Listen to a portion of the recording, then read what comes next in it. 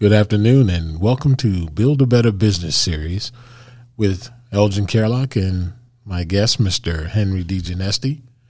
And today we wanted to talk to you about a word that you hear all the time, leadership, and what leadership really is and all of the things that comes with it. There's plenty of people who say that they can lead, and there's plenty of people who want to lead, but does that make you a leader?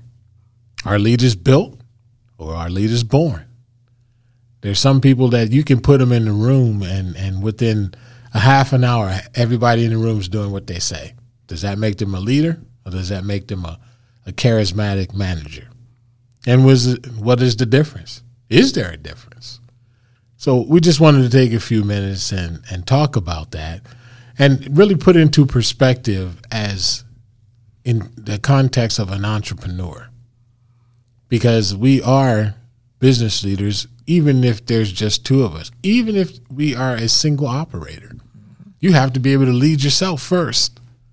And leadership of one is the most important because it requires discipline. It requires that you have a commitment to what your business stands for, your value systems, and what type of product you want to put out into the market. So with that, I'll ask Henry to chime in as one who has led many to what he thinks and how does he define leadership? Well, I'm going to start out with one word and I'll give it a phrase. And most people that I have respected as great leaders have this as a characteristic, and that is they know how to listen. Most people really don't know how to listen. And so I think that's a basic characteristic that leaders need. They need to be able to listen. First of all, if they're leading people, they need to be able to listen to what the people they're leading have to say. And I've known people that are in all kinds of businesses, in all kinds of professions, and I'll do a wide range. I'll start with where we think about leadership. We think about leadership very often in terms of the military, and we think in terms of people willing to perhaps sacrifice their lives on the front in the military. And why would you follow somebody that may be leading you to your death? We think of people in law enforcement that lead police departments. We think of people in major corporations that can build a corporation from nothing up to multi-billion-dollar corporations. And you say, well, what characteristics did that person have to get to that point where, first of all, and I'll get back to listening, they were good listeners, but they also had the kind of ideas and the kind of personalities, because a lot of it has to do with the personality of sometimes that you can't define maybe, but a lot of times it's about sacrificing their own egos for other people will follow. See, many times you think that a person that's a leader has a huge ego. Not so. And I'm going to name some people that I think we all can respect as leaders that didn't have huge egos that people followed. And I'm going to talk about a person that I happen to have the pleasure of meeting on a couple of times, and I still to this day just can't understand how he was able to do what he did and lead a nation of people, given what he suffered during most of his life. And that's Nelson Mandela. And I'm not going to talk about him as a person. What I would suggest you do is just read some of the things he wrote once he got out of prison, spending most of 21 years in solitary confinement. And just read a bunch of his quotes. And that'll tell you what a true leader is. let me talk about somebody else, and I may have a theme here too. Just think about and read about some of the writings of Mahatma Gandhi, and you'll see what leadership is all about. I'm going to give you another name, somebody, again, from the United States of America. I named two foreigners, Dr. Martin Luther King. And what you need to do is think how young he was before he left this earth, and how so many people followed him. And again, if you read his writings and read, if you get a chance, his letter from Birmingham jail, it'll bring tears to your eyes, but it talks about his leadership and his leadership style, and it will make you understand why people followed him. Okay?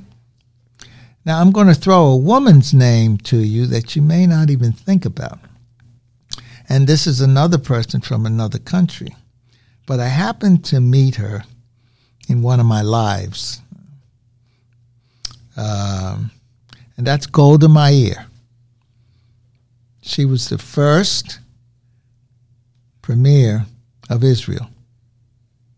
And guess what? That was unusual for a woman to become a leader of a country that had had such devastation, and people were coming to Israel after the Holocaust. Now I'm going to mention a leader of a major corporation that I've read a few of his books, and that was Jack Welch. You may not know that name if you don't understand about what he did in his career as a corporate person, but he was known as a turnaround guy.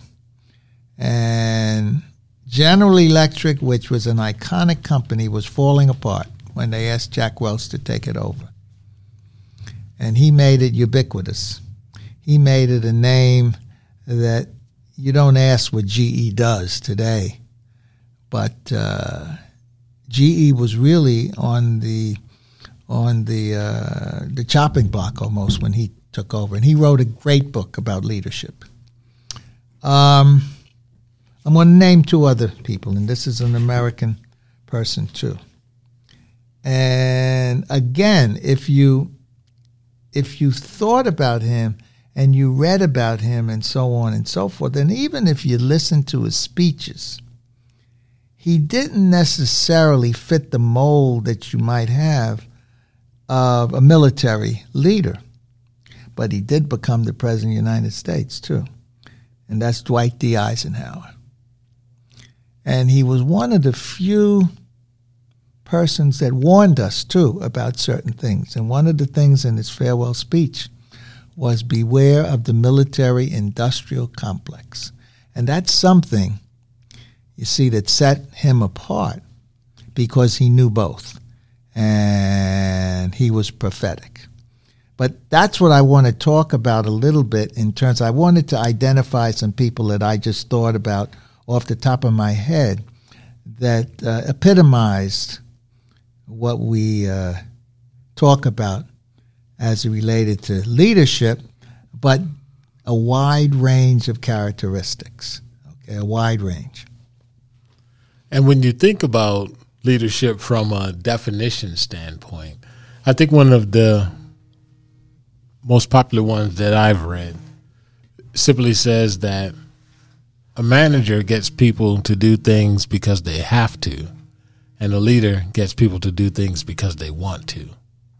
And it doesn't mean that you have to be popular or liked, but the one word that is central to effective leadership is trust. They have to trust you. And so the way that the commanders in the military get these people to run into harm's way is because they trust their leadership. They trust that their leadership has their best interest in mind, and that the bigger mission is bigger than themselves. And so they want to be a part of what the bigger mission is, but rely on the leader to watch out for the details that they don't see. And so our frontline employees may deal with the customer more often than we, but the policies and the procedures and the ability to supply their demands all comes from leadership. And so if you're an employee that is constantly under stress because you don't have the tools necessary to satisfy what the customer need is, then you have very little confidence in those above you. And so you tend to leave, right? You see those companies that have large turnover. Perfect example is the difference between McDonald's and Chick-fil-A. So you go to McDonald's probably because it's the first thing you came to, and you're willing to accept that the likelihood is that your food won't be hot or right. But yet, when you go to Chick-fil-A, I can count on one hand the times I've ever received cold food or my order was wrong. So what's the difference? The difference is leadership.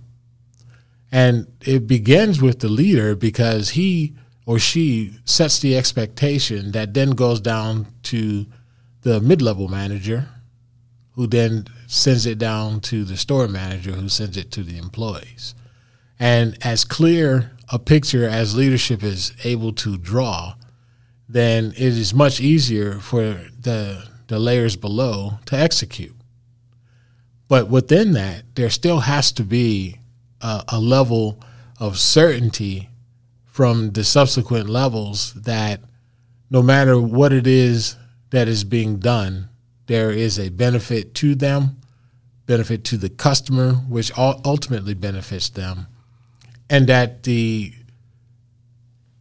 policies and procedures that are put forth by the leadership, while they may not understand them in terms of implementation, they can understand the larger picture. And so a good example of this is that, have you ever been a frontline employee and you receive an email or a letter in the mail from higher up, and you read about a change in policy, and your first response is, well, this was obviously written by someone who's never done my job, because they did not see how it related to the outcome that, or the expectation that they have been given as part of their responsibility. And so it's met with resistance. And then that goes back up the chain again. And the unfortunate part is that if a company is not run by a true leader, then they will take a management role and try to do it by force. And that hardly ever works.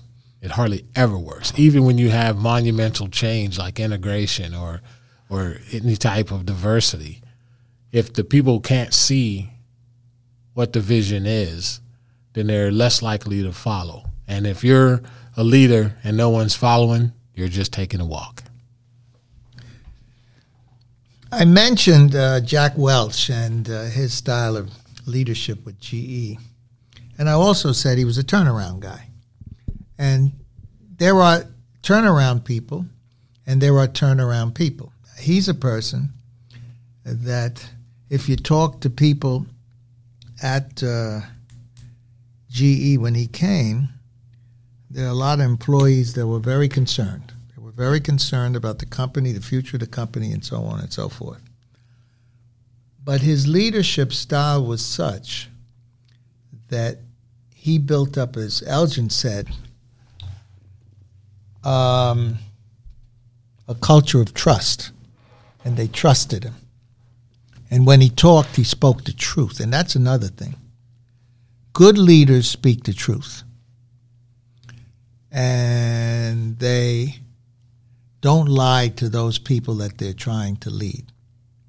They may not say things that maybe those that they're hoping to lead like, but guess what? They're speaking the truth. And truth breeds loyalty and it breeds trust. I'm going to give you another person who has also been labeled a turnaround guy, if you know anything about corporations. And his name is Carl Icahn. And Carl Icahn was a guy, and I remember this well because I was in this type of business. And when he bought Trans World Airlines, remember TWA? He bought it. TWA was teetering a little bit, and he had convinced people that he was going to turn TWA around because their big competition in those days was Pan American Airways. Well, the end of the story is he couldn't be trusted. And where is TWA now? He bought it and did things with their stock price, and he started laying off people, and guess what? TWA now is out of business. Carl Icahn is wealthy. He took care of himself, but that's not leadership. The business was gone. And so I'm giving you that contrast between a true leader. Both went to their organizations as what they call turnaround people, turning them around from a downturn to flourishing to being an iconic company like they are today, General Electric, and TWA, which is no longer in business. I'm going to talk about one other person that I've met a couple of times. And he was probably, I may be wrong, but I think he was the first CEO and chairman of the board of one of the first 100 corporations, and that's American Express. And his name is Charles Chenault. Ken Chenault, I'm sorry. And when Ken became the CEO and chairman, of course, he was viewed with, what should I say? I don't want to say suspicion, but can he do the job? Because, again, he was a first. He was the first black ever to be in charge of a company like that, and a financial services company, and an iconic company, American Express. Well, Ken stayed in that position close to 20 years because he did such a great job. He surprised everybody. But it wasn't so much that he did such a great job. He was a great leader. American Express expanded in areas that nobody ever believed they could have expanded. So they weren't just the American Express card. They were ubiquitous, and they are ubiquitous today. They are in all kinds of businesses. And that's because, again, leadership and trust. Everybody trusted that he could do a job, and a good job, once they saw that he spoke the truth. When you speak truth to power, guess what? You end up being a good leader. So I can't emphasize enough truth, trust, and caring about the people that are following you. And if you wanted to bring that down to the entrepreneur level, think about the acquisition of customers in this manner. If people think you're smart, they'll ask you questions. If people trust you, they'll do business with you. So how many people do you know that have a need that you can provide, but yet don't use you? And I'm not going to say that that's an instant indicator that they don't trust you, but you have to ask yourself, if they know you and they know what you do, why didn't they come to you? And it could be a question of consistency, that you're on and you're off, and they don't want to spend their money if they're not sure what they're going to get. 2, you've shown tendencies where maybe you weren't always, I'm just going to say it like it is, that you weren't always trustworthy. Sure. They're just not sure. Tell the truth. And so they would rather not spend their money with you. And so even when you're reaching out to customers who don't know you personally or from a business standpoint, what you're really asking them, or what you're promising them, is that if they give you revenue, then you are going to then use that revenue to service their needs in the best way possible.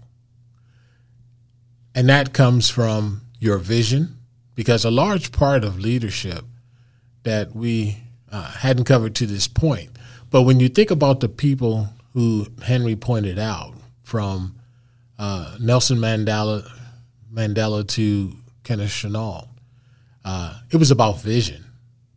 And Mr. Mandela's vision was largely birthed while he was in prison.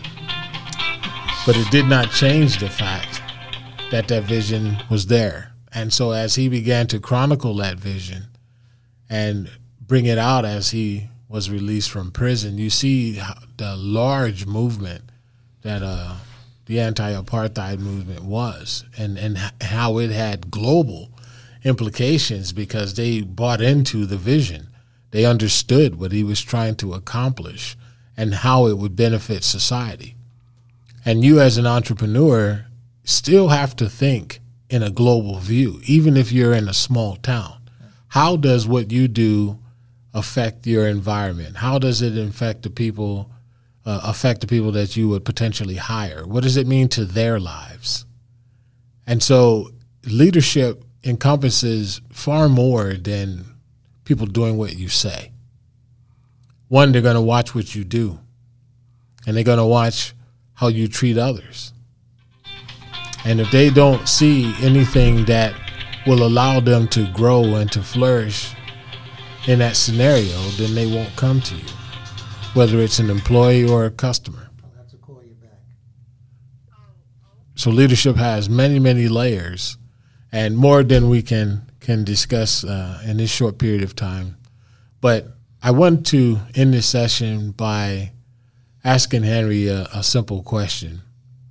If you had to give an entrepreneur 3 things or 3 leadership traits, what would you tell them to work on to ensure that they will assume a leadership role in their business and not a management role? 3 things. Well, again, first of all, always tell the truth. You must tell the truth. And sometimes the truth may not be the kind of things that go over easily, but you can't go wrong when you tell the truth. And then what modifies and what expands the truth is trust. People are not going to follow somebody to, again, in war, if they really don't think about truth and trust. And then the third characteristic is, well, I'm going to maybe go in a couple others. One of the things, don't let your ego get in front of you either. People who allow their ego to get in front of them, then what they do is they may compromise truth and trust. And I guess the other thing is that most people want to follow. They really do. Most people are followers because leadership has a lot of stress behind it too. Because visionaries and leaders very often stand out from the crowd, but they also know that if they make mistakes, they can fall very far. So they don't allow their egos to get in front of that. They understand the risks. They understand the pitfalls. And true leaders understand that, but then they're still willing to take the risk to lead. So you should be a risk taker if you want to lead. Don't be afraid of risk, because many leaders say there is no risk in life without taking a risk. And I would also say that if you are really interested in characteristics of leaders, read the books of some of the people that I've mentioned, because all of them have either written books or have had books written about them. And that's how you can learn really about true leadership. Again, one of my people that I love to read his writings, and I'm still amazed. I'm still amazed how young he was as Dr. Martin Luther King. People forget how young he was, and most of the people that followed him were so much older than him. So he must have, what should I say? He must have spurred in them something that some of the people and the ministers and the pastors and those people, union leaders that were 10, 20 years, 30 years older than him, he must have did something to say, we trust this young man. We will trust him wherever he goes. And they followed him. That epitomizes leadership. I want to thank you very much for taking the time to listen today. And it will be just one of many conversations, because we understand as business owners and business leaders and representatives of our community that the key to any economic recovery from the Great Depression to now has always been small business. But now, through COVID-19 and social distancing, the world has changed. So we want to bring you perspective to help you not only navigate the change, but to understand how you can capitalize and thrive moving forward. So my name is Elgin Carelock from the Greater Ocala Community Development Corporation. Please visit our website at www.gocdc.org. Like us on Facebook, and look for our show on Brick City Radio. Coming to you very, very soon. Thank you and have a great day.